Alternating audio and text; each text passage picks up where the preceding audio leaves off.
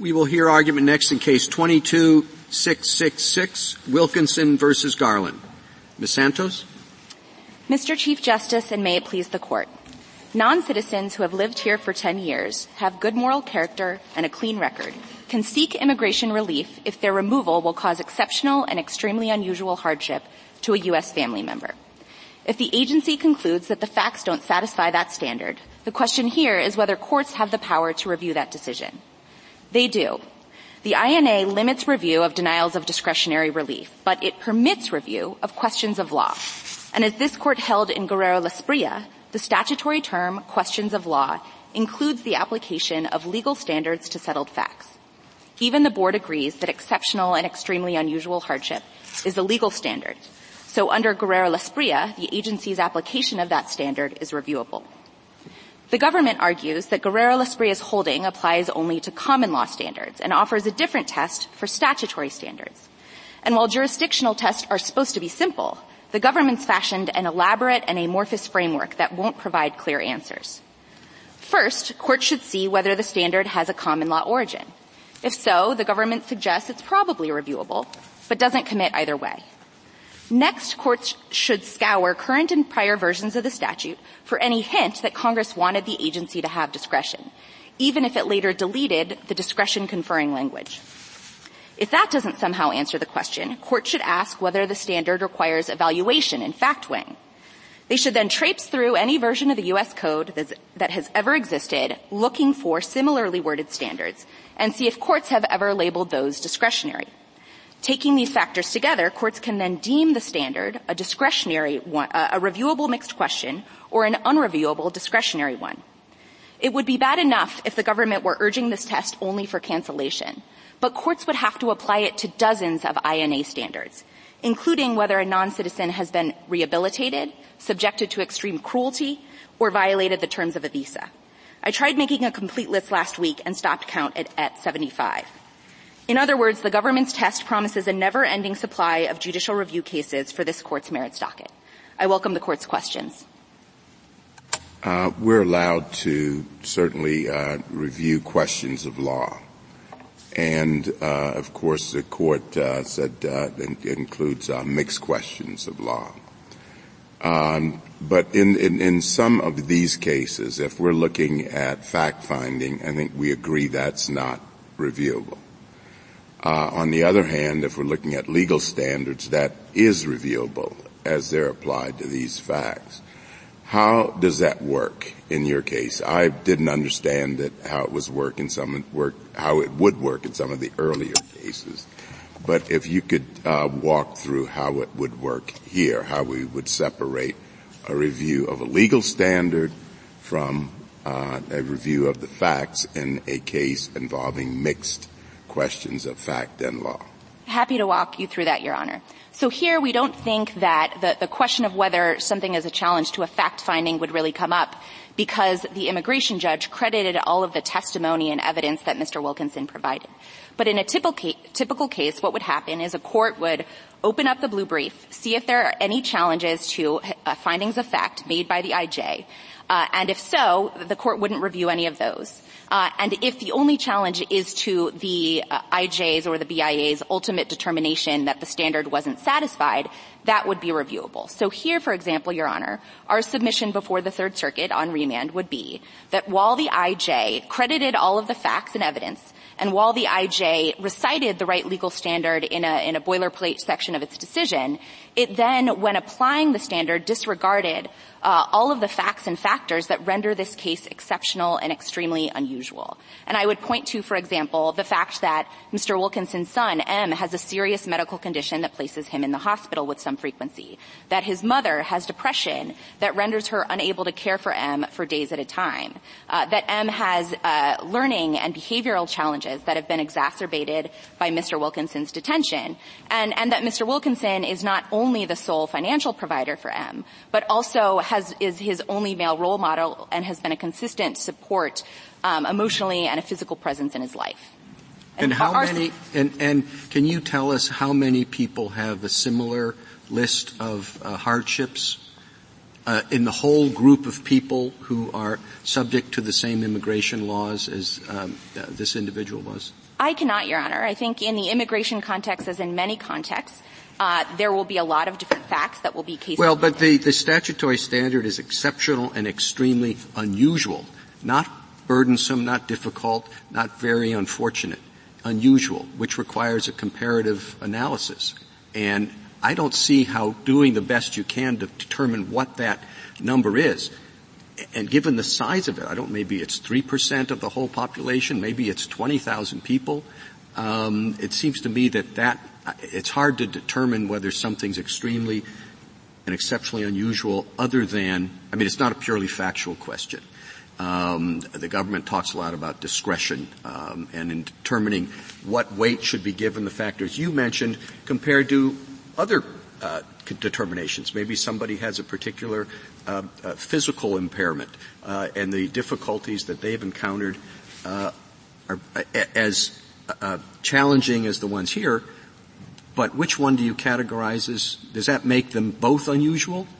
Well, Your Honor, we think that all of the points that you just raised, the fact that IJs see more of these cases, have more experience, all of that would probably cash out in the standard of review analysis. But those types of practical considerations don't have anything to do with whether the determinations are reviewable at all. And I think that what courts would do when reviewing these types of determinations is something similar to what the board does. It would interpret the language. It might note, for example, that exceptional and extremely unusual hardship is a different standard than extreme hardship, which appears elsewhere in the statute. And so it would look to text, it would look to precedent, it would look to ordinary dictionary definitions, and that's exactly what the board did in Montreal-Aguinaga. Putting that aside, let's say they come up with a particular number. What % of people with the same sort of challenging circumstances that you mentioned, or substantially similar ones, are there? Is it 1%? Is it 2%? And what constitutes extremely and exceptionally unusual? Those are judgments that call for a high degree of discretion on the part of the immigration judges. Well, I agree with Your Honor that they require a degree of judgment and experience and common sense, but the standard does not ask for a quantitative assessment. The standard, as interpreted in Montreal-Aguinaga, says that the hardship doesn't need to be overwhelming. It has to be substantially greater than is kind of incident to a family member leaving the country. And so those types of judgments might warrant a more deferential review, but it wouldn't have. Keep going. Sorry. I was just going to say it has nothing to do with whether this qualifies as a question of law as the INA uses that term. Are you acknowledging that it would be a more deferential standard of review by the Court of Appeals then? I think it likely would. After this Court's decision in Guerrero-Las Bria, courts have generally reviewed due diligence determinations for abuse of discretion. And so, how could it not be a deferential standard of review? I just want to make sure, because I think you're right, that it would likely be deferential, but what would be the circumstances under which it couldn't be? So I'm not going to push back on the fact that I'm virtually certain it would be deferential. I think that virtually every court on our side of the split has agreed that it would be a deferential standard of review, and I think all of those practical considerations go to that point. But one thing that I think is critically important is that those practical considerations, the Court said expressly in Guerrero-Las Bria, may be relevant to standard of review, but they're not relevant to whether there's judicial review at all. And I think the reason for that is important. That's because standard of review and reviewability have just totally different frameworks. Reviewability looks at, it's just purely an exercise in statutory construction. So you're looking at the canons of statutory interpretation. But when you're looking at standard of review, you use different decision-making criteria. So you'll look at, for one thing, is there a long and a consistent history of appellate practice? And then you'll look at the practical considerations that might warrant giving more deference to one decision maker or the other. But that just doesn't enter into the framework for looking at judicial. But another way to think about the Chief Justice's question is to say that what he was talking about really does go to whether it's a legal question at all, including a mixed question. Because in a typical mixed question, you look at the law and you look at the facts and then you look at the law again and you see how it all matches up. But in this question, you're not really looking at the law at all. You sort of see, okay, it says unusual and exceptional, but the essential project is to look at one factual situation and compare it with many other factual situations. And so when you think of the essential project as that, it starts looking not like a legal question at all. Not just, so separate out, there are lots of legal questions that involve judgment and gray areas and all of that. But this, because of what it tells you to look at, which is compare this factual situation to many others you've seen, you have, where's the law in that? Well, Your Honor, I would make 2 points to that. The first point is that I think that was essentially the government's exact argument in Guerrero-Lasprilla, that due diligence determinations involve essentially no legal work, and it's just the application of the standard to facts, and yet this court still held that constitutes a question of law. And I think it's because I think you might be getting caught up a little bit in the kind of colloquial use of the term question of law. That term is kind of thrown out and in different contexts and used in different ways. But here, we're talking about the specific statutory term that this court interpreted to include the application of law to fact, or a mixed question. Mixed questions are sometimes reviewed de novo. They're sometimes reviewed for clear error. They're sometimes reviewed for abuse of discretion. But they're still all mixed questions. And I think that comparative analysis that Your Honor points to is very similar to extraordinary circumstances determinations for untimely asylum petitions and due diligence. I think it's also similar to exceptional case determinations under the Patent Act and the Lanham Act. But that doesn't make it not a mixed question, and it doesn't make it not reviewable. Isn't there this difference between the standard in Guerrero-Lasprilla and the situation here? If you ask, let's say you ask a person who is not a lawyer, an alien did not do something within a certain period of time, did that alien exercise due diligence? I mean, the ordinary person who's not a lawyer would say, I can't answer that question because it's a legal question. It has to do with legal procedures. But if you ask an ordinary person, you set out a certain set of facts. So let's say I'm complaining about my workplace. It's cold. It's set at 63 degrees. There isn't any coffee machine. The boss is unfriendly. All my coworkers are obnoxious. And you say, am I experiencing? No, I'm not.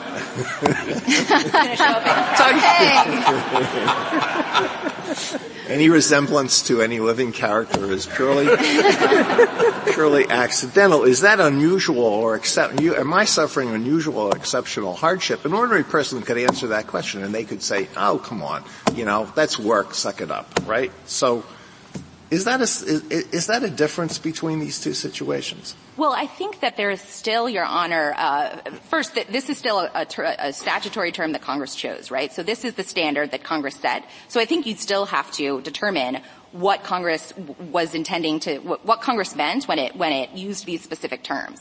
So that's meant what the terms mean. These are ordinary terms. You can look them up in the dictionary.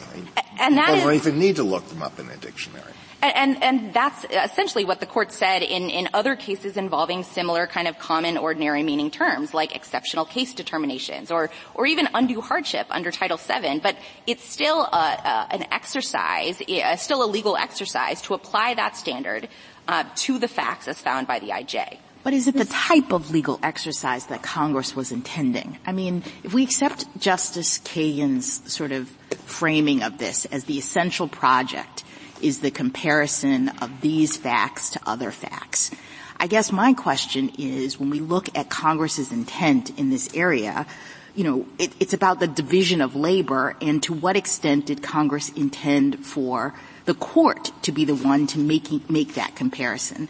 On what basis could the court be making that comparison? And can't we say, given the clear jurisdiction stripping provisions as later interpreted by Patel, that really Congress wanted the agency to be the one to do that kind of comparison and not the court?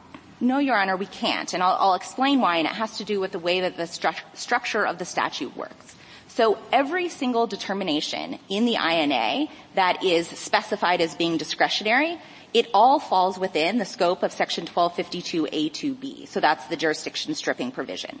But what subparagraph D, that's the limited review provision, does is it trumps that designation. So it says nothing in subparagraph B or C or any other provision of this chapter shall be construed to preclude judicial review of questions of law. I appreciate that, but I understood that the enactment history was such that Congress put that in response to St. Cyr and the concern that if it did what it wanted to do, which was get the judiciary out of this and give it to the agency, that there might be constitutional problems. And so Congress puts in this additional language that you're talking about, but only to the extent that we have a constitutional question or, and I take your point that it says questions of law and we've, suggested in or held in a subsequent opinion that includes mixed questions.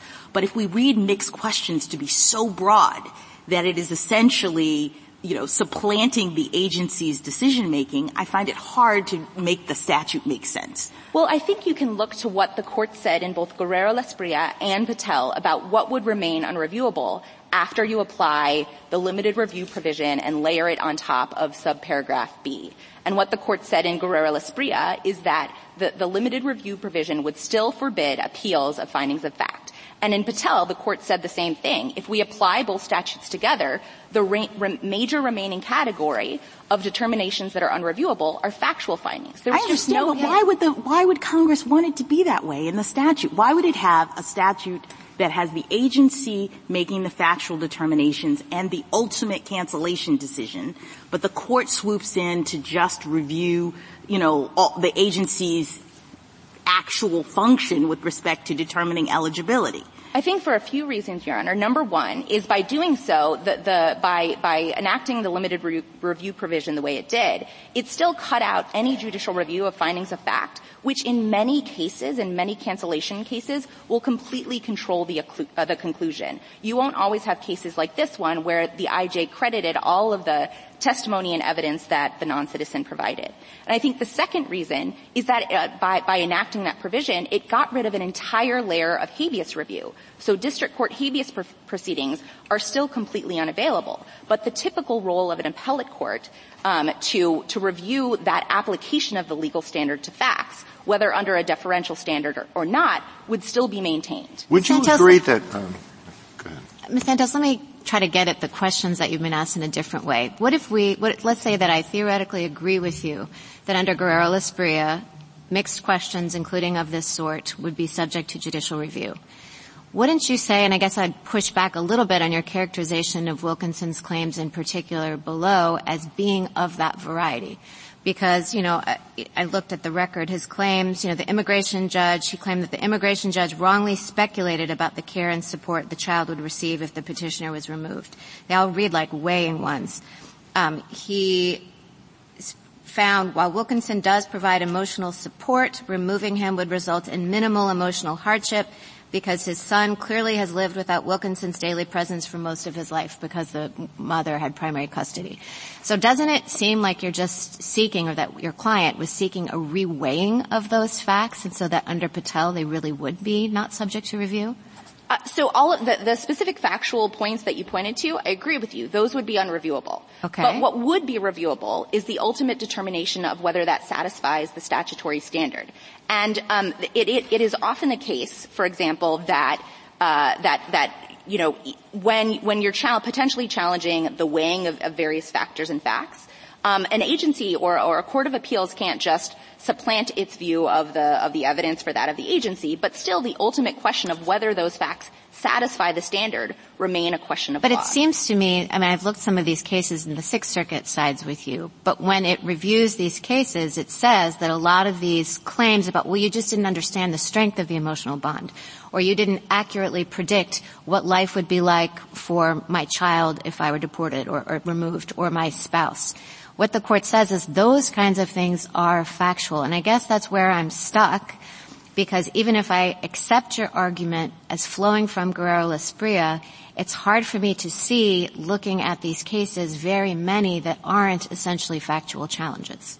Well, Your Honor, I agree with you that all of those things you just pointed to that you cited from the Sixth Circuit cases, those are unreviewable. And kind of weeding out unreviewable findings in fact are things that appellate courts do all the time. They have to do so in every interlocutory appeal of a qualified immunity decision. So would you accept then that there would probably be only a very narrow slice of cases that a ruling in your favor would make judicially reviewable, and including potentially even Wilkinson's own? I think it depends on what the board does in any given case. I agree with Your Honor that if the IJ makes adverse factual findings, or if all the non-citizen is doing is challenging factual findings on appeal, those won't be viable claims. But what would be reviewable is the ultimate determination of whether those facts satisfy the standard. And here, I'll just point out briefly, Your Honor, that I think the Third Circuit clearly understood Mr. Wilkinson's challenge as being one to that mixed question, because it said, and you can see this on page 3A of the petition appendix, that Mr. Wilkinson argues that the hardship his son faces is indeed exceptional. That's not reviewable because it's discretionary. The court did not say Mr. Wilkinson is challenging findings of fact, and under Patel, those findings of facts are unreviewable. Do you agree that credibility determinations are factual for these purposes and therefore unreviewable? Yes, Your Honor. We don't think that credibility determinations present mixed questions of law and fact. And that's because, and just to kind of make sure we're all on the same page, the statute that the government points to is one that says, considering the totality of the circumstances and all relevant factors, the finder of fact, when determining credibility, can consider and then a non-exhaustive laundry list of factors. That doesn't fall within the definition of a mixed question. A mixed question involves applying a standard to undisputed or settled facts and determining whether the standard is satisfied. Counsel, here the BIA doesn't review the IJ's findings on this being an exceptional case with deference. It reviews it de novo. So the BIA believes there's a legal standard, correct? Absolutely, Your Honor. And in fact, when EOIR promulgated the clear error review for the first time in 2002, it actually used exceptional and extremely unusual hardship as an example of something that wouldn't be reviewed for clear error because it's not a factual finding. Is there any question that Justice Jackson has asked you, or even Justice Barrett? Justice Barrett is making the point, which is unless we can distinguish Guerrero-Gasprilla, and I don't see how you can unless you buy the distinction the government makes between statutory and common law findings, which makes no sense to me. I think your brief does a good job of that. These are all arguments that were rejected in Guerrero-Gasprilla, right? Yes. If Justice Jackson's unhappy with it, it has to overrule that case.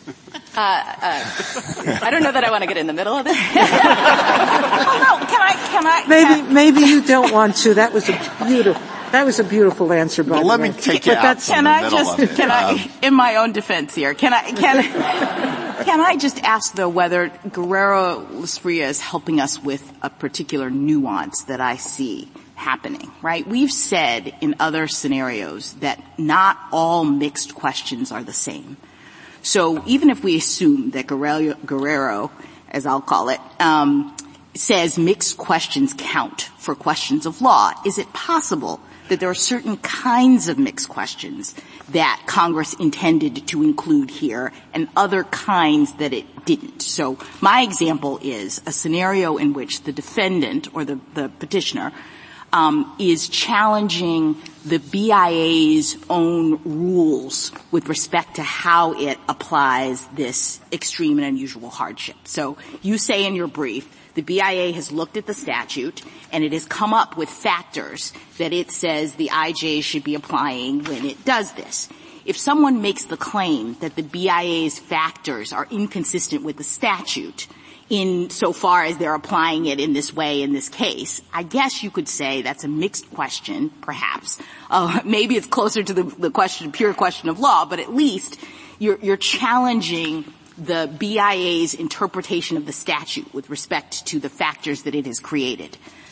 Justice Barrett has come up with a different kind of scenario where we agree on the facts of this case and we agree on the standards, the factors. Everybody's saying, hooray, BIA, you have it right with respect to what the IJ is supposed to be looking at.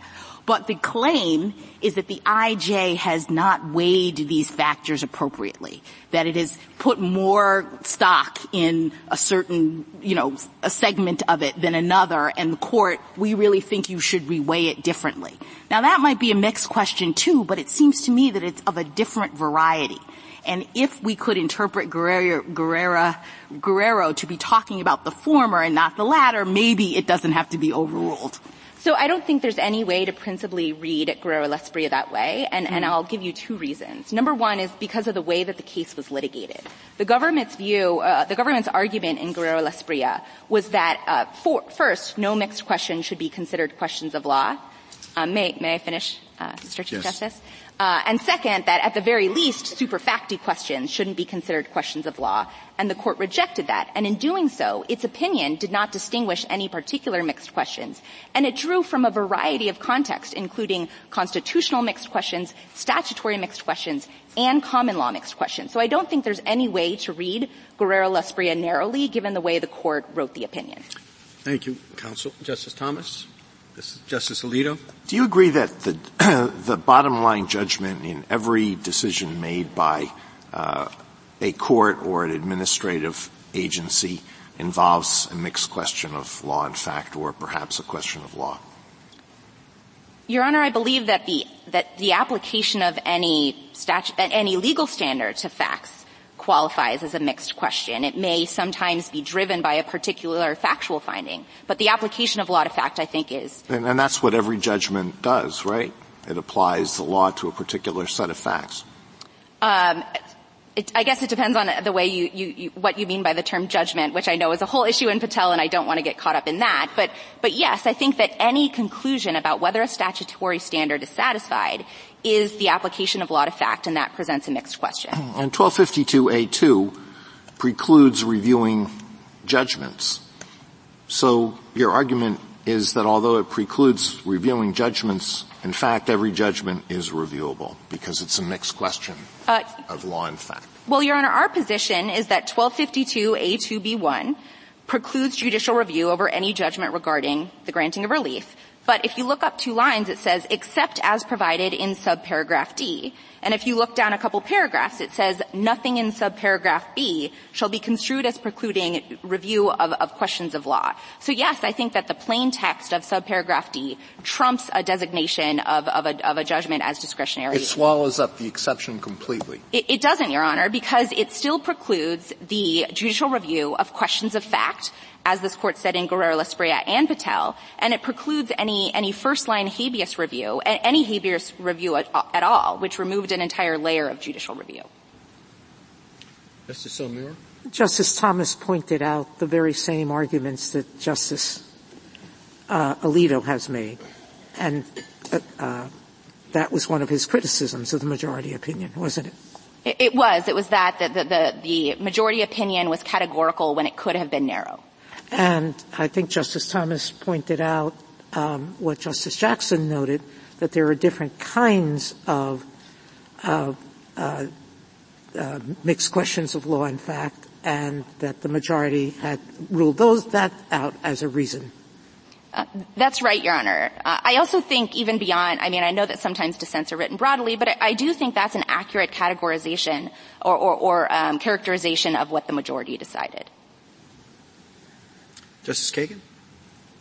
Justice Gorsuch? And we agree that the ultimate discretionary decision rests with the Attorney General and is unreviewable, too. It's unreviewable as a question of law, absolutely, because it doesn't involve the application of law to fact. It still would be subjected to subparagraph D, so any constitutional claims may exist. Sure. Thank you.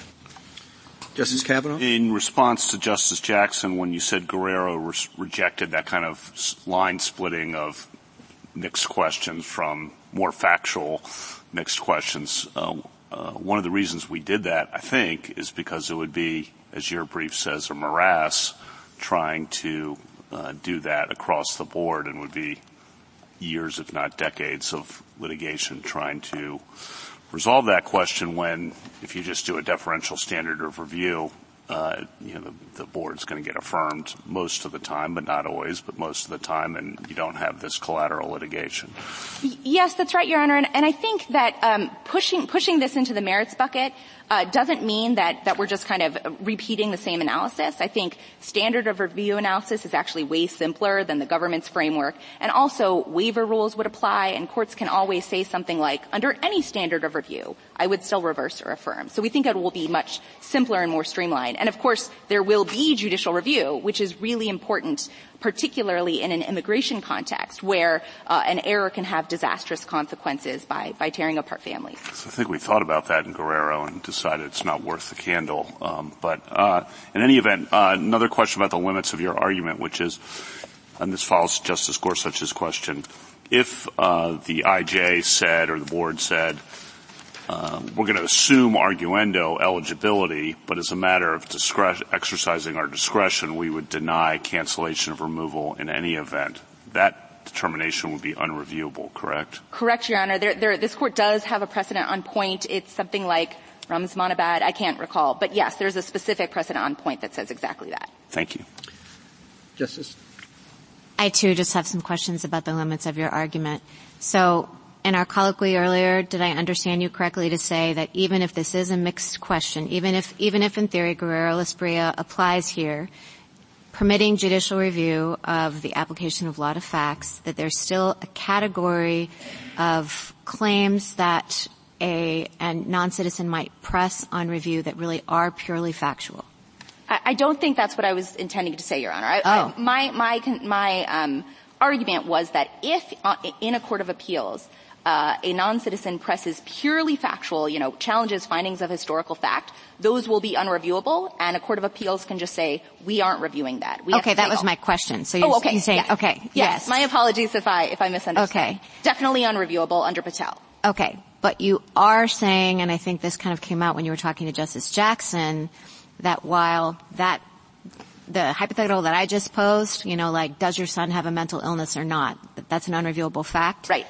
But you have said that the weighing of those facts, which one might be more important than others, or listen, I accept that your son needs your emotional support, but I also accept that his grandmother cares for him, say, and so I just don't weigh it that heavily. Is that a factual question, or is that a mixed question? I don't think that is a factual question. I think it has to go into the overall analysis, whether the non-citizen established exceptional and extremely unusual harm. So I think that weighing might be viewed very differentially because of the proximity of the IJ to the facts and experience, but it wouldn't make it unreviewable. And I think here, for example, we would say, Your Honor, that the IJ really erroneously boiled the entire analysis down to economic detriment, which is not the way that you're supposed to apply the statutory provision. But any type of weighing would certainly be viewed deferentially. I just don't think they'd be unreviewable. Well, I guess I don't understand that. I mean, I agree with you if say the IJ said, listen, all that matters is economics, and we'd say, well, that was a misunderstanding of what the hardship standard requires. I mean, I can see why that's a question of law. But when you're talking about the weighing, I mean, let's say, I credit your testimony that you have a strong emotional bond with your son and vice versa. I also have testimony here that I also credit that the grandmother cares for him. I'm just making this up. I know it's not your case, but that the grandmother cares for him and there's a strong emotional support there. And so I just think given those two, I just don't think that the emotional support is enough that the father provides is enough of a reason to say hardship. But you're saying that's a legal question, that kind of way? I'm saying that constitutes a question of law as interpreted by the INA, or as the INA uses that term, and that all of that would cash out under the standard of review analysis. Okay, and then last question. You have said, in response to Justice Kavanaugh's questions, that the standard of review would be deferential, and you initially said abuse of discretion, and so I just want to clarify, is that what your position would be? So, there are various kind of articulations of deferential review. We haven't briefed that, and so I suspect it would be abuse of discretion. Okay, but you're not making a commitment. You're saying you suspect, but maybe it's clear error. It might be. I mean, Your Honor, I would just say that would, I'm sure, be briefed and has been briefed in other cases, and we just haven't here. But I do believe that it would be a deferential standard of review. It's, when you kind of layer the standard of review onto the administrative law context, there's lots of ways you could articulate what that standard is. But due diligence has been reviewed for abuse of discretion since Guerrero-Lasprilla. Thank you. Justice Jackson? So can I just go back to Justice Barrett's last hypothetical, where we have a situation in which the IJ has looked at the factors and has said, I understand and accept your credibility about the strength of your emotional bond, but I also have testimony about the grandmother caring for your son, and at the end of the day, my conclusion, based on weighing all of these different factors and considering the evidence, is not met this particular element. You, I think, say that's reviewable. I'd like to know what is the legal standard that I use as the court to review that determination and say, yes, you're right, or no, you're wrong. Am I looking at what? Well, assuming that some type, like abuse of discretion type review would apply, one might reverse if, for example, an IJ ignored particularly salient factors that the law deems relevant to the analysis. What law? This is not in the statute. The legal standard. Sorry, the legal standard in the statute. Exceptional and extremely unusual hardship. That term has been interpreted by the board okay. in the precedential decision Monreal-Aguinaga. And so courts may look to that precedential decision. Does it matter that this case has come to me through the board, which presumably knows its own standard and has looked at this situation and said, we have a precedent, the one you described, we don't think that it precludes the IJ's determination, so we're affirming what the IJ has said about applying our own precedent to this circumstance? Well, Your Honor, I don't think that the fact that the board affirmed makes it kind of extra special. I think, No, I'm just asking what the court is supposed to do, because we don't have a body of law that is existing outside, I think, of what the BIA has interpreted this to mean. And so the court would have to say, I guess, BIA, you're wrong about your own view of whether your standard applies in this situation? Well, so the court would be first starting with a standard that Congress set, right? And then it could decide whether it agrees with how the board has interpreted it. But that's not the challenge. Right, I agree with you that if that was the challenge, then I'm in a question of law world. We agree that the board has interpreted correctly. Yes. The question is, when the board says our standard equals no extreme hardship in this particular case, what is the court's basis for saying you're wrong? Well, under, for example, abuse of discretion review, a court could reverse if it had the definite and firm conviction that an error had been made, if it thought that the IJ and the board had just really, really missed the mark in evaluating the facts under the appropriate legal standard. I mean, I think that abuse of discretion, even deferential review of mixed questions, exists to make sure that the agency is staying within the bounds of what Congress said. That's what this court said in cases like Taylor versus United States. Okay, let me ask you one more question.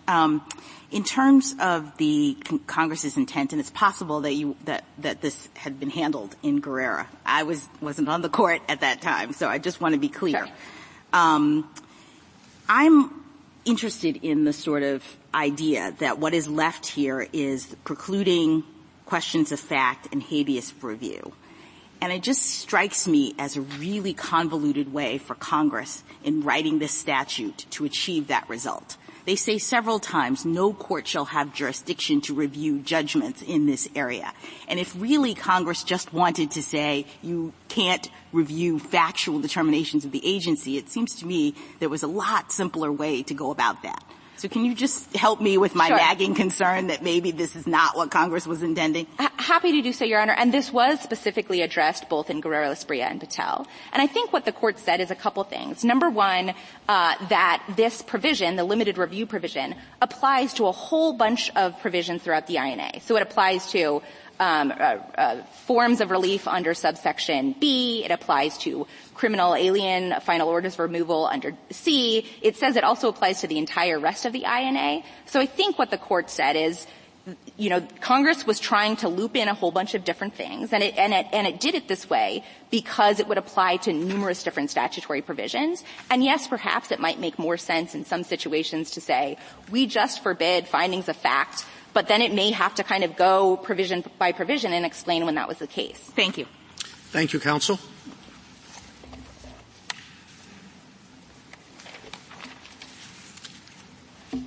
Ms. Sinzak. Mr. Chief Justice, and may it please the Court. The plain text of Section 1252A2B and D requires courts to distinguish between reviewable constitutional claims and questions of law, which includes mixed questions, and any other judgment regarding the denial of discretionary relief. And in Patel, this Court was very clear that any meant any. That included subjective and objective determinations. That included the quintessentially discretionary determination at the second step as to whether an eligible non-citizen should receive cancellation of removal. But it also included credibility determinations, which the Court recognized required some objective fact-finding, but also some exercise of discretion. And it included simply finding historical facts. This non-citizen has been in the country for 11 years and meets the continuous presence requirement. Now, in order to figure out whether any of those statutory determinations, and all of the examples I just gave you are statutory determinations. They're made pursuant to a statute. In order to figure out whether those statutory determinations fall within the exception that permits judicial review of questions of law and constitutional claims, the Court has to look at the statute and say, okay, is this a statute that's asking for a legal conclusion, like fair use? Or is this a statute that's saying, find a fact, or like in Pullman Standard, where we had intention to discriminate, pure question of fact? Or is it a statute where the terminology is saying, make a discretionary decision, like in Williamsport Wire Rope, where we had the term exceptional hardship, and the Court said that's requiring a discretionary decision. And the Court has to figure that out in order to honor the plain text of Section 1252A2B. It can't decide that it would be easier just to say all statutory determinations are reviewable, because that's not what the statutory text says. And we think that if you apply the standard tools of statutory interpretation, that's text, history, and precedent, that's the complicated framework that I think my friend is referring to. If you apply those tools, you'll figure out that exceptional and extremely unusual hardship, that is a factual determination, and that's an exercise of agency discretion. That is not a legal conclusion. I welcome the Court's questions.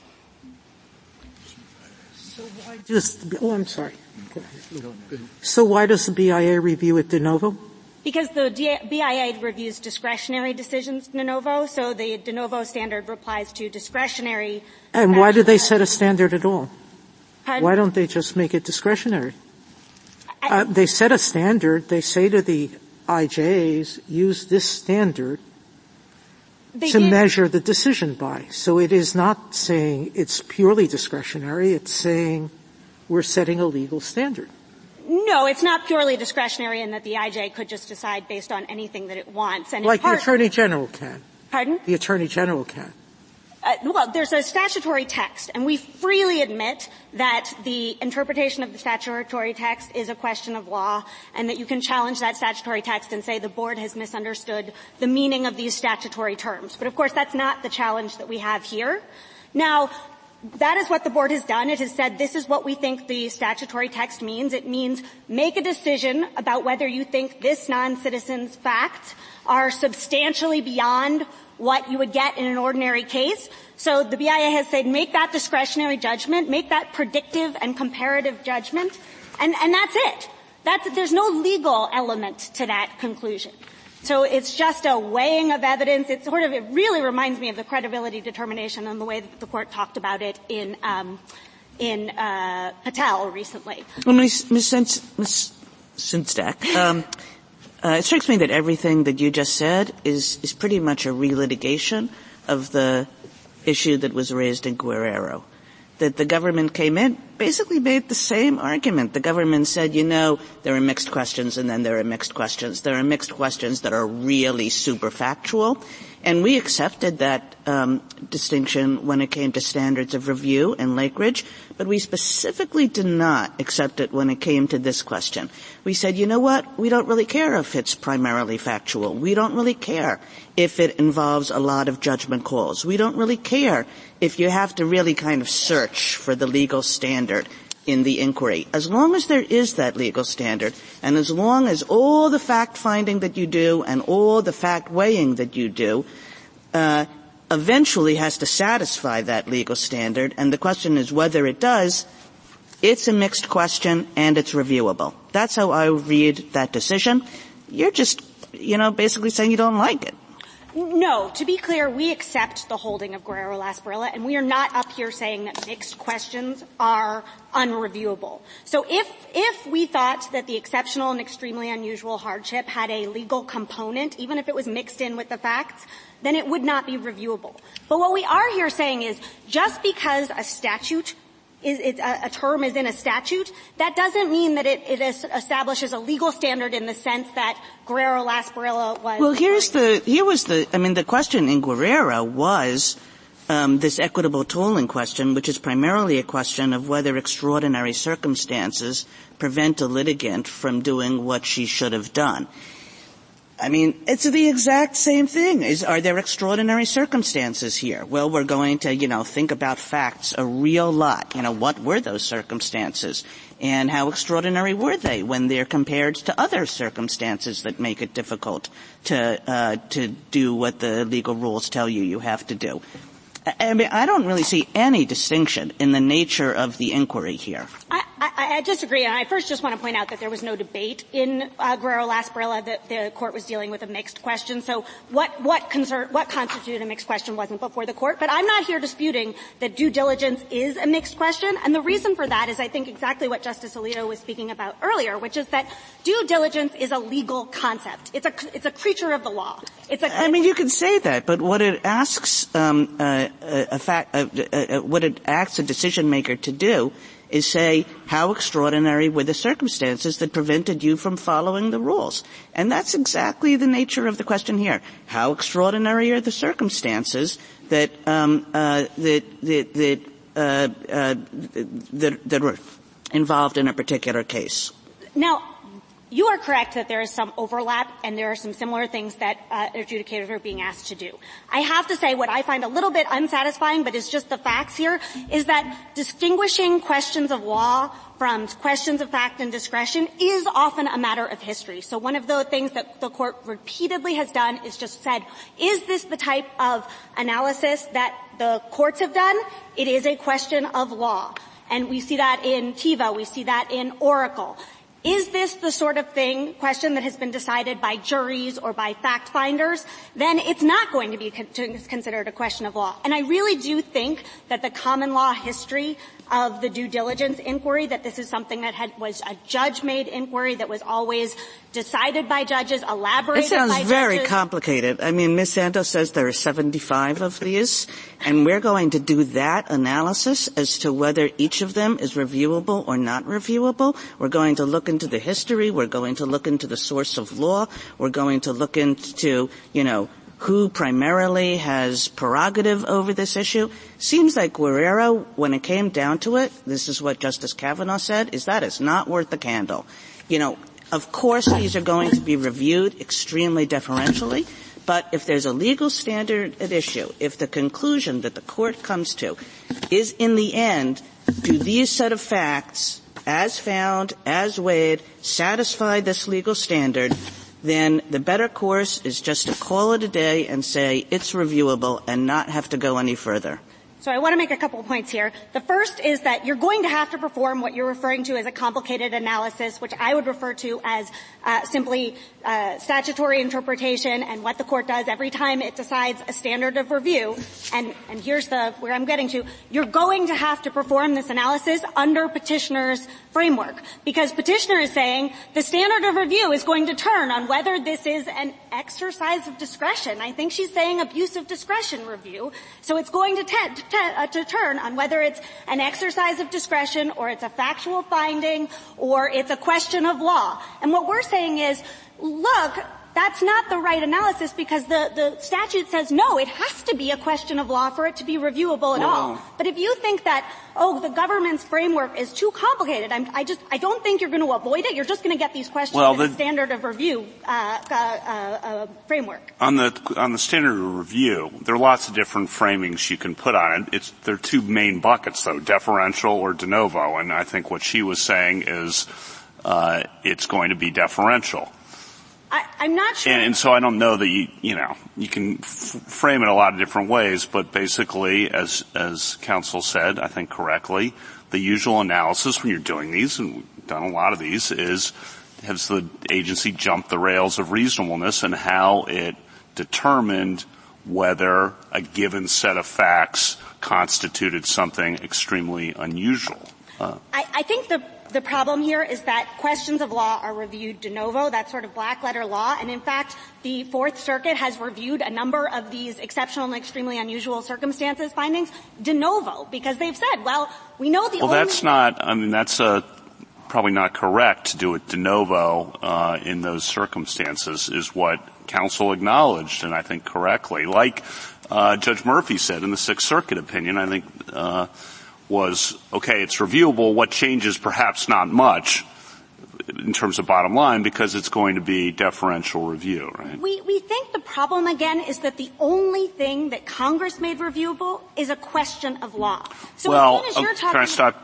Yeah. No, keep going, actually. No, my point is that as soon as you're saying, no, we're reviewing something that's not a question of law, so de novo review is obviously not appropriate, I think you're in a little bit of trouble because it seems like actually now we're talking about discretion, we're talking about fact-finding. Well, this is now Groundhog Day from Guerrero because we talked about the history of St. Cyr and how the decision there recognized and the subsequent congressional history recognized that applications of law to fact would be considered questions of law, even though I'm with you as a first principle, I might not have gone down that road that Congress did, but that was, I think, the clear understanding of what questions of law covered, and we said as much in Guerrero. So that kind of ended that discussion, at least as I thought about it. No, again, what Guerrero said is that when you have a mixed question, so that assumes that there is a legal component, but what you have to be pointing to is what is the legal question?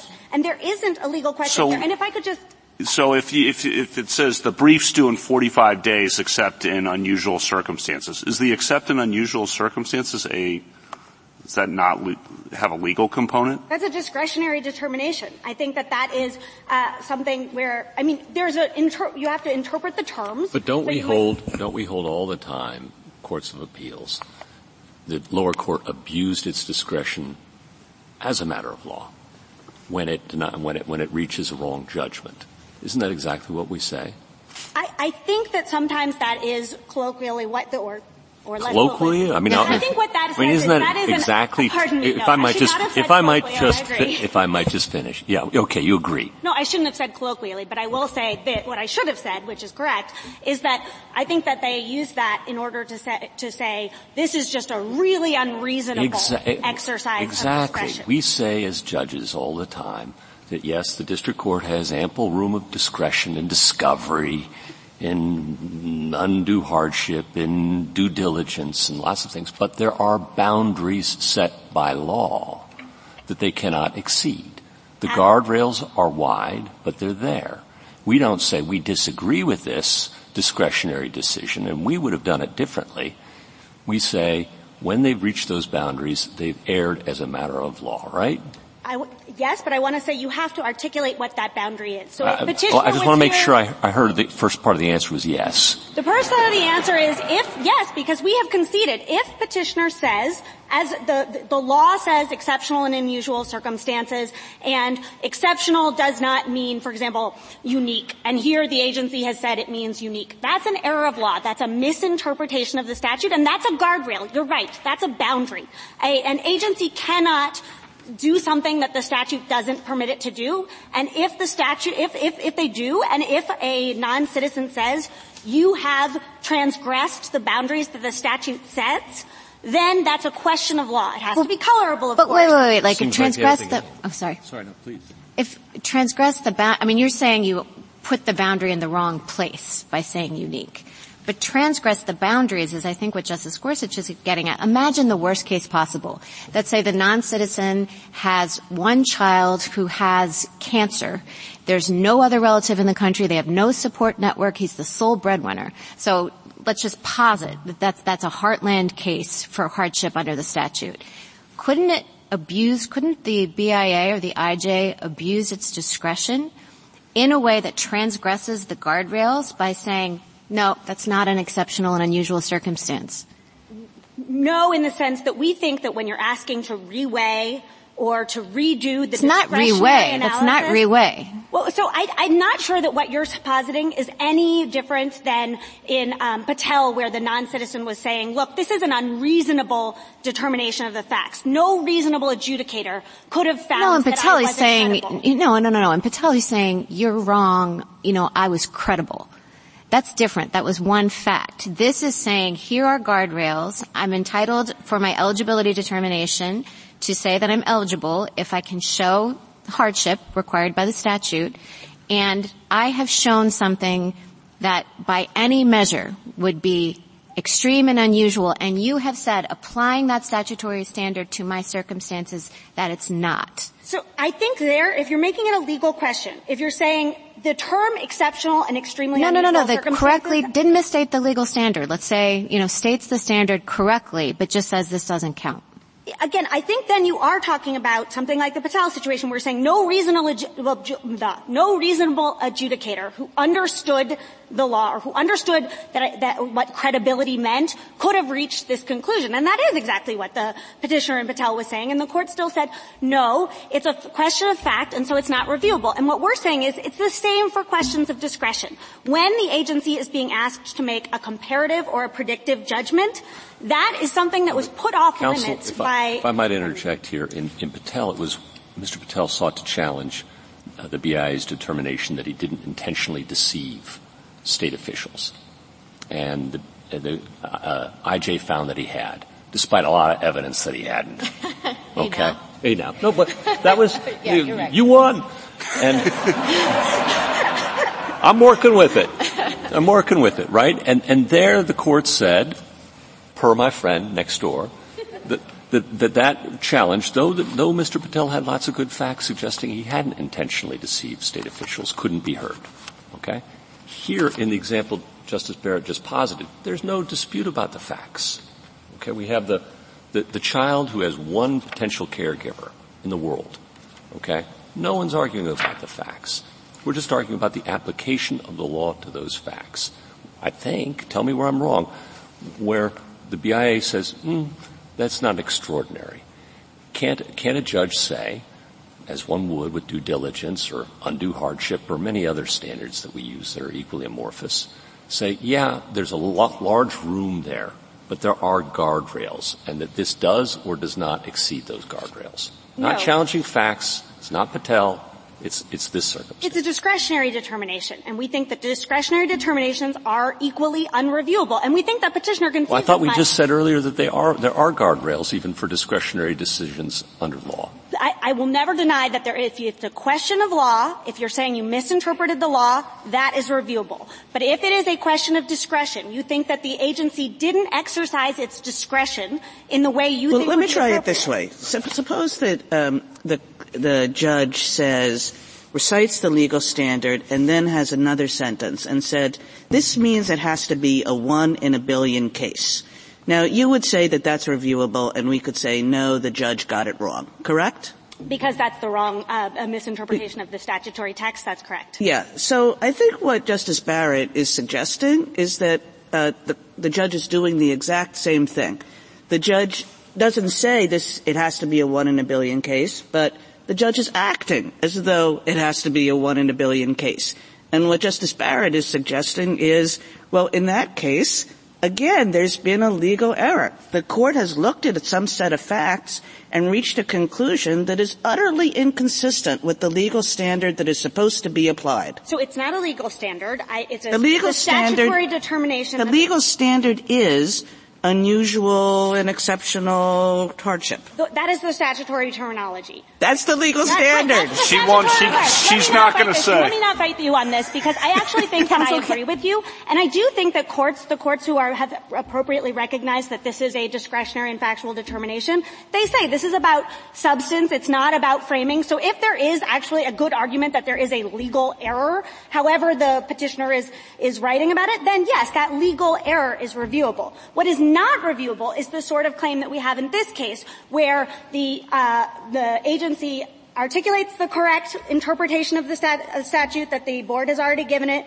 and then it explains all of the evidence, it explains the factual conclusions it's made, it explains its discretionary judgment, so it explains the predictive and comparative analysis. I think what you're doing this in, Zach, is just basically, trying to get away from the question, because of course there are all kinds of reasonable things that immigration judges do every day. They mostly do them. It's like, there's lots of facts and it's a hard question and it's a lot of judgment, and then we decide something, and of course a judge is going to leave it alone because it seems pretty reasonable. But Justice Barrett was suggesting that there are cases where when the court looks at a set of facts and says that it does not satisfy what I'm going to insist upon calling the legal standard, which is extremely unusual hardship, that counts as a legal error because it's as if the court just gets the standard wrong. And I don't want to fight you on that. You're right. If it's a legal error, then it is reviewable. Well, you're not. You are fighting. It has to be a legal error. But counsel, can I just I think for me at least the labels are getting confusing because I kind of don't know what you mean when you say discretion or legal error. So can I just focus in on Justice Kagan's example to explain what I see as the distinction, and you can tell me if I'm wrong. So when the court, the IJ, says, I look at this statute, extreme and unusual, and I think that means that this has to be a 1 in a billion case. The IG has stated a rule of interpretation. It's interpreting that language, and it's now applying this rule. I'm looking for a 1 in a billion case. All right. You would agree that that's a legal question. If someone is claiming that that's the wrong rule, that it doesn't have to be a 1 in a billion case, that we've got a legal dispute, correct? All right. Is there a difference between that and a situation in which we accept that the IG is correct in his rule? It has to be a 1 in a billion case. But the IG, in applying that rule, looks at this constellation of facts that has been presented, finds the facts, and we all agree on the facts. But the IG says, when I look at these 10 different factors and things, I think this is not a 1 in a billion case. All right? And then the petitioner says, I agree with his legal rule. I agree with all the 10 facts that he's found. But I think, court, this is a 1 in a billion case. Decide. Is that second thing the same kind of legal issue? Is it presenting a legal issue? I hear you saying it's not.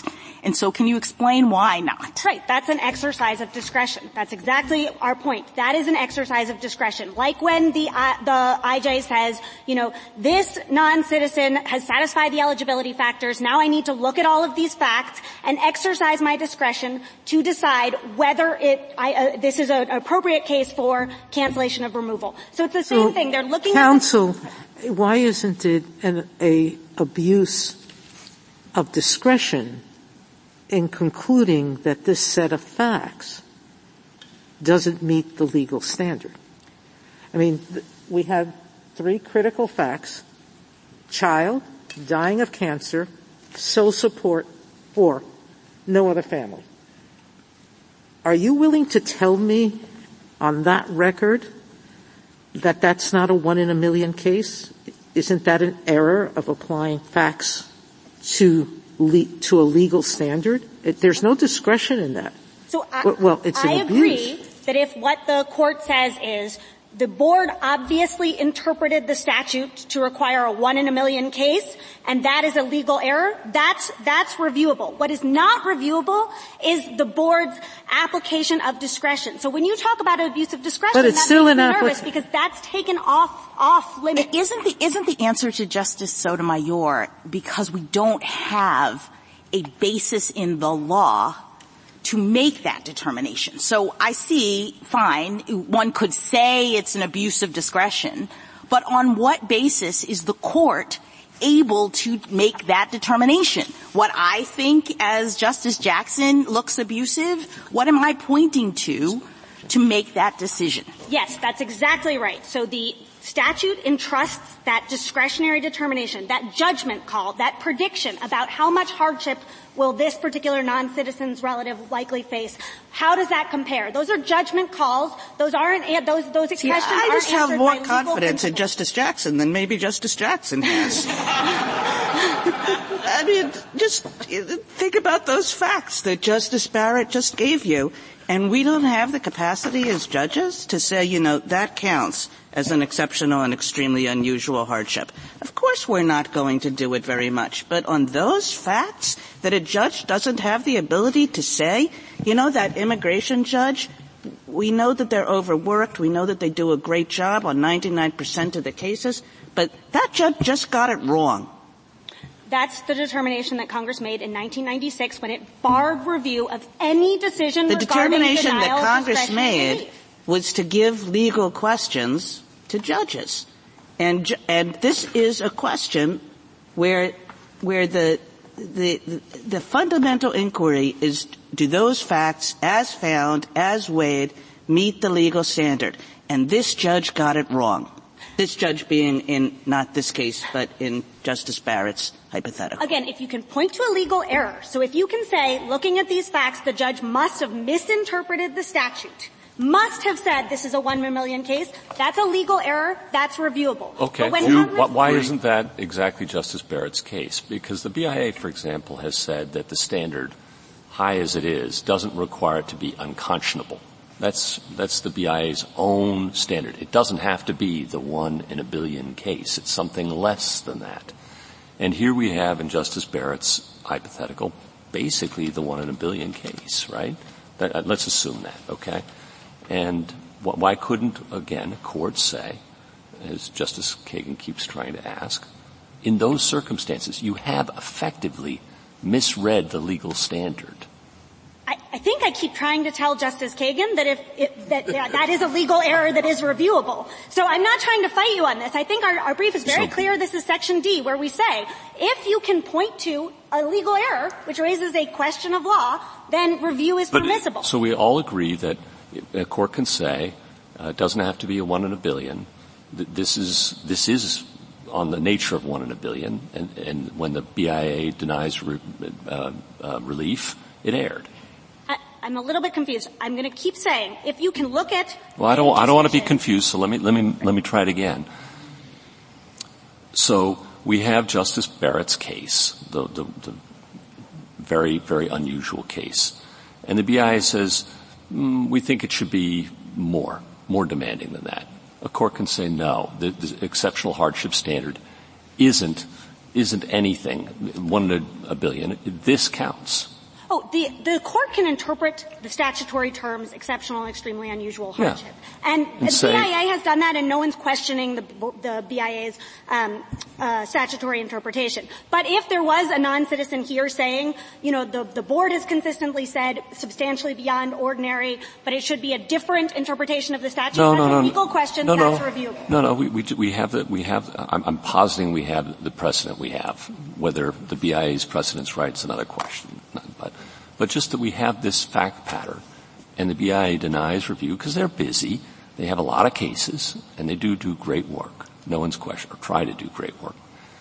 No one's questioning that. But they, in this particular case, deny relief.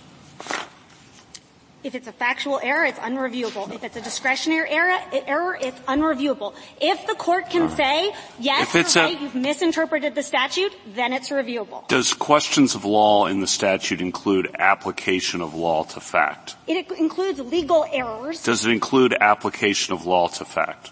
Yes, and I'm explaining to you what that includes. It's a mixed question, right? So if you look actually to where that comes from, it's coming from, I've just forgotten the name of the case, the habeas corpus case, where, and if you look, in Sancier, if you look back at the, application of law cases, what those were exactly sort of what we've been positing here, where it was clear from the facts of the case that the court had misinterpreted the statute. So in that way, in those cases, it was actually like a bankruptcy. No, but I think what Justice Gorsuch is getting at is, at least in my administrative law experience, abuse of discretion is probably a distracting term. Let's call it an unreasonable application of law to fact. That's something we did all the time. Now, unreasonable application of law to fact means wide discretion, but deference is not abdication, is often said. And so there should not be abdication. There should be deference in the review of application of law to fact. But Congress was doing something when it said that denials of discretionary relief, judgments regarding denials of discretion are off limits. And if you're... Keep going. No, don't keep going. Oh, no. I don't want to get in trouble. Why don't you finish your sentence? What you're saying, I think, is sometimes an agency exercises its discretion in a way that just seems totally inappropriate. But again, what Congress did was take off the table the review of discretionary determinations. It just took that wholly off limits. Thank you, counsel. Justice Thomas? Justice Alito? Well, I'm going to restate your argument, or restate an argument that could perhaps work in your favor, that is not the kind of argument that you as an advocate before the court in the face of Guerrero-Lasprilla is probably much inclined to make, but one might say, look, all right, here's Guerrero-Lasprilla. It involved the application of a standard that only a lawyer can understand, and it's not the kind of standard that would be, for example, submitted to a jury without elaborate instructions, or perhaps would not be submitted to a jury at all. And that's one way to read Guerrero-Lasprilla. If you read it for all it's worth, as broadly as some of the questions suggest, it has the effect of making everything reviewable. And that is a strange way to read a statute that begins by saying that judgments are not reviewable.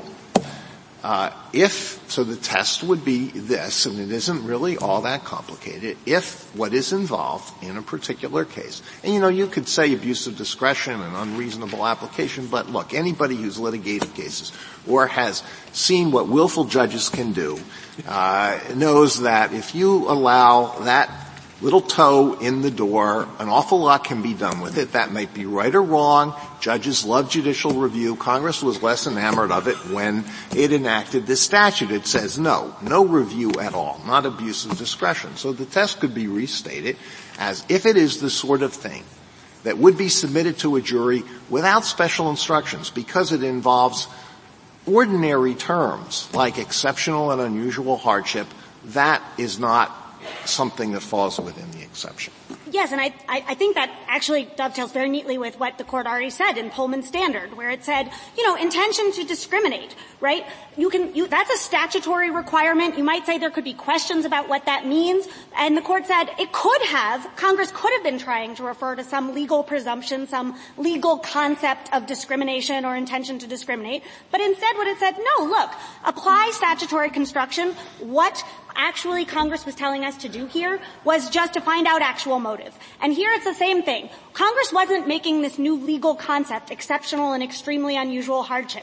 Congress was saying, agency, make a judgment call, make a predictive and comparative judgment call about how the circumstances of this non-citizen's case compare to those of other non-citizens. All right, thank you. Justice Sotomayor? Something new. You're distinguishing Guerrero. That's what Justice Alito is saying, because that's not what Guerrero said. Guerrero said every mixed question of law and fact. And you're saying, no, it's not mixed at all, because the standard is lawless. Basically, that's what you're saying.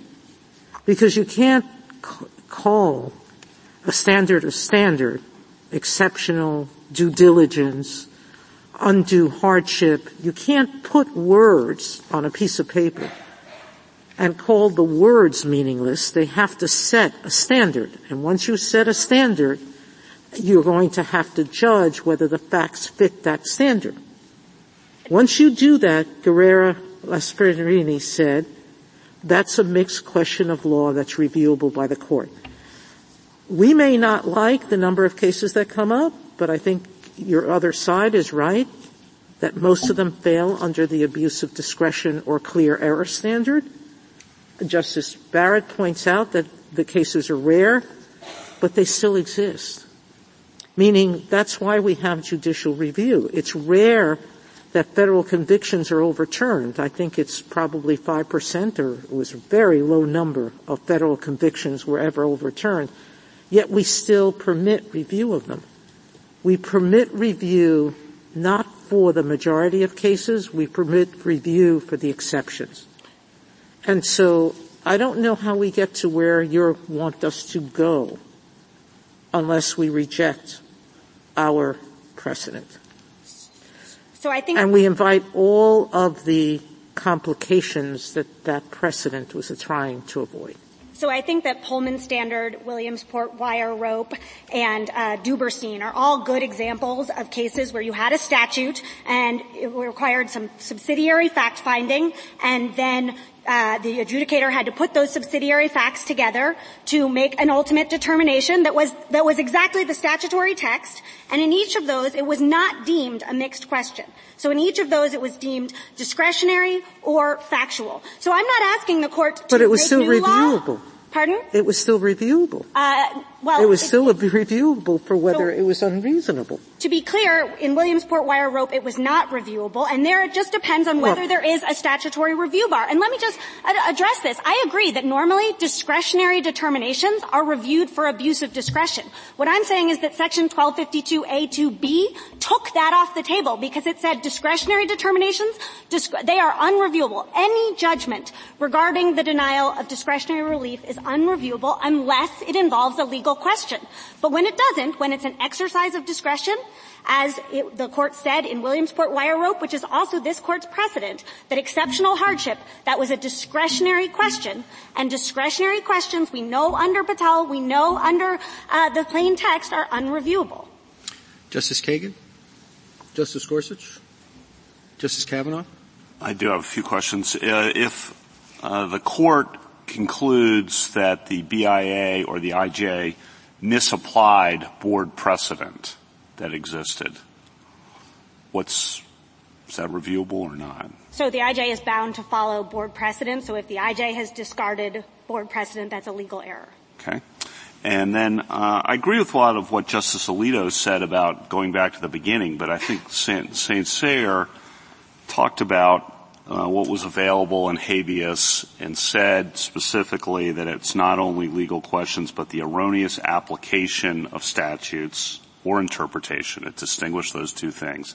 Then Guerrero picks up on that, says English cases consistently demonstrate, consistent with St. Cyr, that the erroneous application of statutes includes the misapplication of a legal standard to the facts of a particular case, and then says that Congress took up that suggestion and then when it put questions of law in, included erroneous application of law to the facts of a particular case. Do you disagree with any of that? No, again, when there's been a legal error, and that all of the cases that you're talking about involve legal errors, then yes, it's reviewable. But unless you're saying that the argument that someone was about whether someone was continuously president for 10 years, that the determination that he was in the country for 9 years rather than 10 is, well, that's an application of law to fact. No, I agree with you on that. So then we know. But I think you disagree what I'm not going to belabor this part, but what a legal standard is.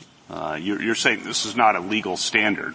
I'm saying that a statutory determination, just because it's a statutory determination, doesn't mean that its application presents a question of law. And I think that that's what this Court's precedents say. Now, I think that means that a legal standard is not synonymous with a statute, and I don't think Petitioner has explained to you how you can tell, once you have a statutory determination, which statutory determinations only require fact-finding, only require discretion, only require a mix of those two, and which present legal conclusions. It can't just be every statutory determination is reviewable. Right. And then last one, you've emphasized repeatedly, I think correctly, that the statute's about discretion ultimately. And I agree with that, but that discretion is as I've understood it, is at the second step. So after you determine whether someone's eligible for cancellation of removal, then the board has complete discretion to say, you know what, you're eligible, or I'll assume you're eligible, but you're not getting it. You're not getting it, and that is totally unreviewable. So that's a huge amount of discretion for the board. That's where the discretion is, not in doing the 10 years, extremely unusual. Those parts are the eligibility requirements. That's not as discretionary. So in Zhang Ha Wang, this Court said that when a court of appeals usurped the board's right to determine what was an extreme hardship in that case, that was before this change, that deprived the board of a good portion of the discretion that had been vested in it. So I think this Court has already recognized that exceptional or extreme hardship, now exceptional, extremely unusual hardship, that's discretionary. And I would also point you to Octane, which recognizes that exceptional is a term that itself conveys discretion. So I think just because there's discretion at the second step doesn't mean there's not also discretion at the first step. Thank you. Justice Barrett? So let's posit that you lose. Sorry. just hypothetically. It seems to me, in looking at cases in the circuits that side with Petitioner, that most of the challenges that come up really are to facts, or, challenges where the Petitioner says, he made the BIA, the IJ, was wrong to, conclude that there would not be significant economic hardship down the road, for example. And the courts of appeals have said, well, that's speculation, and, that was within the IJ's authority to find that fact. So if you lost, and if we said under Guerrero that mixed questions are reviewable, and so the application of law to fact in the kind of hypothetical I gave would not be subject to the jurisdictional bar, do you agree that a lot of the cases will still be unreviewable on appeal because they will still essentially be factual challenges and barred under Patel? Absolutely. And to be clear, I think the government is fine with a ruling that says where there is a legal error that is revealed through the board's determination, that's reviewable. What's not reviewable is, you can call it fact-finding, you can call it discretion. I think as we make this point, and I believe page 42 of our brief, that a lot of times in the administrative context, what counts as a fact can look pretty discretionary, like a credibility determination, highly subjective. If the court makes clear that those types of rulings are off limits, but legal errors are on, we think that's a faithful no. I'm saying statute. I'm saying application of law to fact. If, in fact, under Guerrero, that is not subject to the jurisdictional bar, and so the claim is, I think Justice Kagan was the one who said earlier, we stipulate all of the facts are true, but you have misapplied the legal standard to this set of facts, thereby exceeding the guardrails. You've abused your discretion, say. Let's say that kind of a claim is reviewable. But claims that are purely factual challenges, like you did not appreciate the depth of my emotional bond, with my son, that those kinds of things, do you agree that a lot of the challenges really are of that nature? And I'm asking the question because, and arguing, all of this is discretionary, and all of it is outside the bar, that raises the question of whether if you lose, does that mean that your position would lead to the conclusion that a lot of this stuff actually is reviewable? I agree, and I think this is a really important point. I think if the court is going to say facts are unreviewable, but there's some legal component. I think it's going to be very important for the court to spell out what are the facts. And I'm not sure, to be honest. I think the court is saying that, or I hear Your Honor to be saying that if it's a prediction about the future, that might be included. It's long been concluded as a fact, again, like forecast about lost earning potential. That's a classic fact. So I think the court's going to need to say, like, a prediction. I think the court should look at cases like Williams wire rope and say a comparison where you're looking at, is this non-citizen more likely than another to experience hardship? I think those are going to be facts, but I do think that the court is going to need to be very careful to give the court, the board, the guidance that it needs to say what is a fact. And I do think that we've given you sort of a framework of how the court in the past has looked at that law-fact divide, and we admit the court has said there's not one principle, right? It's a framework. You got to look at the history. You got to look at different things. But yes, I mean, if the court wants to say just apply that law-fact divide and put all of the things like predictions, like comparisons on the fact side, we'd be very happy. We do think that the court needs to give that kind of guidance. Thank you. Justice Jackson? Can you just say a little bit more about why your way of handling this isn't administratively terrible? Because there was some back and forth with your friend on the other side suggesting that you're going to open up a can of worms and theirs is better. So can you just speak to that? So first of all, I think this is the way that most courts are already handling a lot of these things, so it's not going to open up a can of worms in that regard. The other thing that I'd say is this is just a matter of statutory construction, so you just need to look at whether we're dealing with a question of law. And I actually think courts are pretty experienced in knowing what questions of law look like. This is, again, the standard of review analysis. Every time they have to say, am I dealing with a question of law? Am I dealing with a mixed question? Or am I dealing with, something discretionary or factual? And you're saying they're going to have to answer that question anyway, even under absolutely, the other exactly. side's So test. that's a second point. And I'd also note that I sort of talking to our lawyers who litigate these cases, exceptional and extremely unusual hardship, that's the big one. That's what comes up again and again. But beyond this, they've pointed to maybe 4 or 5 things that are getting litigated. So I think that maybe petitioner has kind of gone through the law books and said, what might I possibly make some kind of argument that this is a little bit mixy, makes a little bit legal, but that's not what's happening on the ground. We're talking about maybe like a few other things, and I think if this court provides enough guidance as to how you distinguish between law and facts, how you distinguish between a mixed question and a question regarding discretion or fact, I think that's going to clear up any confusion that's left. Thank you. Thank you, counsel. Rebuttal? Thank you, Your Honor. I have about 42 points I'd like to address on rebuttal, but I will settle for about 5. First, I think that my friend on the other side has mistakenly focused a lot of her argument on what Congress did in 1996. This case is about what Congress did in 2005 when it created an exception to Section 1252 A2B, and it amended both A2B and A2D to make clear that the limited review provision trumps the designation of a particular determination as discretionary. Second, Your Honor, I think all of my friend's arguments about this not being a legal standard really run smack into the board's own understanding of what the hardship determination is. The board said itself no less than a dozen times in its precedential decision in Monreal-Aguinaga that this is a standard.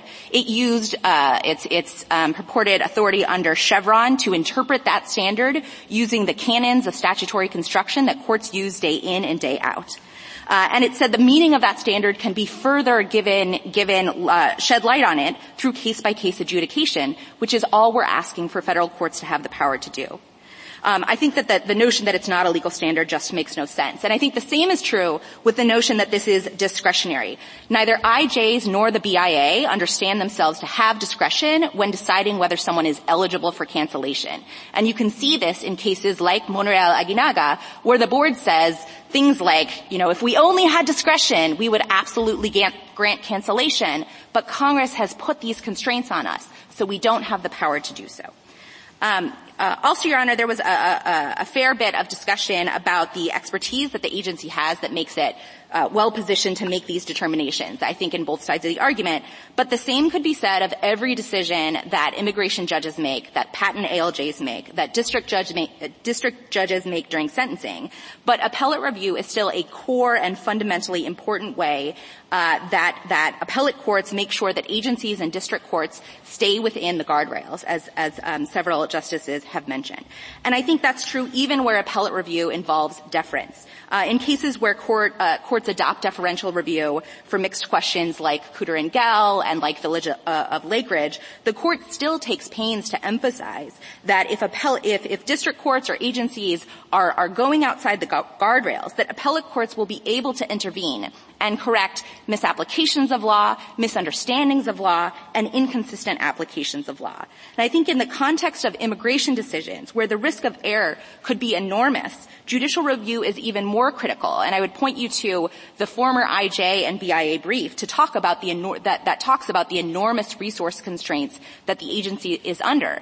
These officials are doing their best every day, but when you have 3,000 backlog cases on your docket, mistakes are going to happen.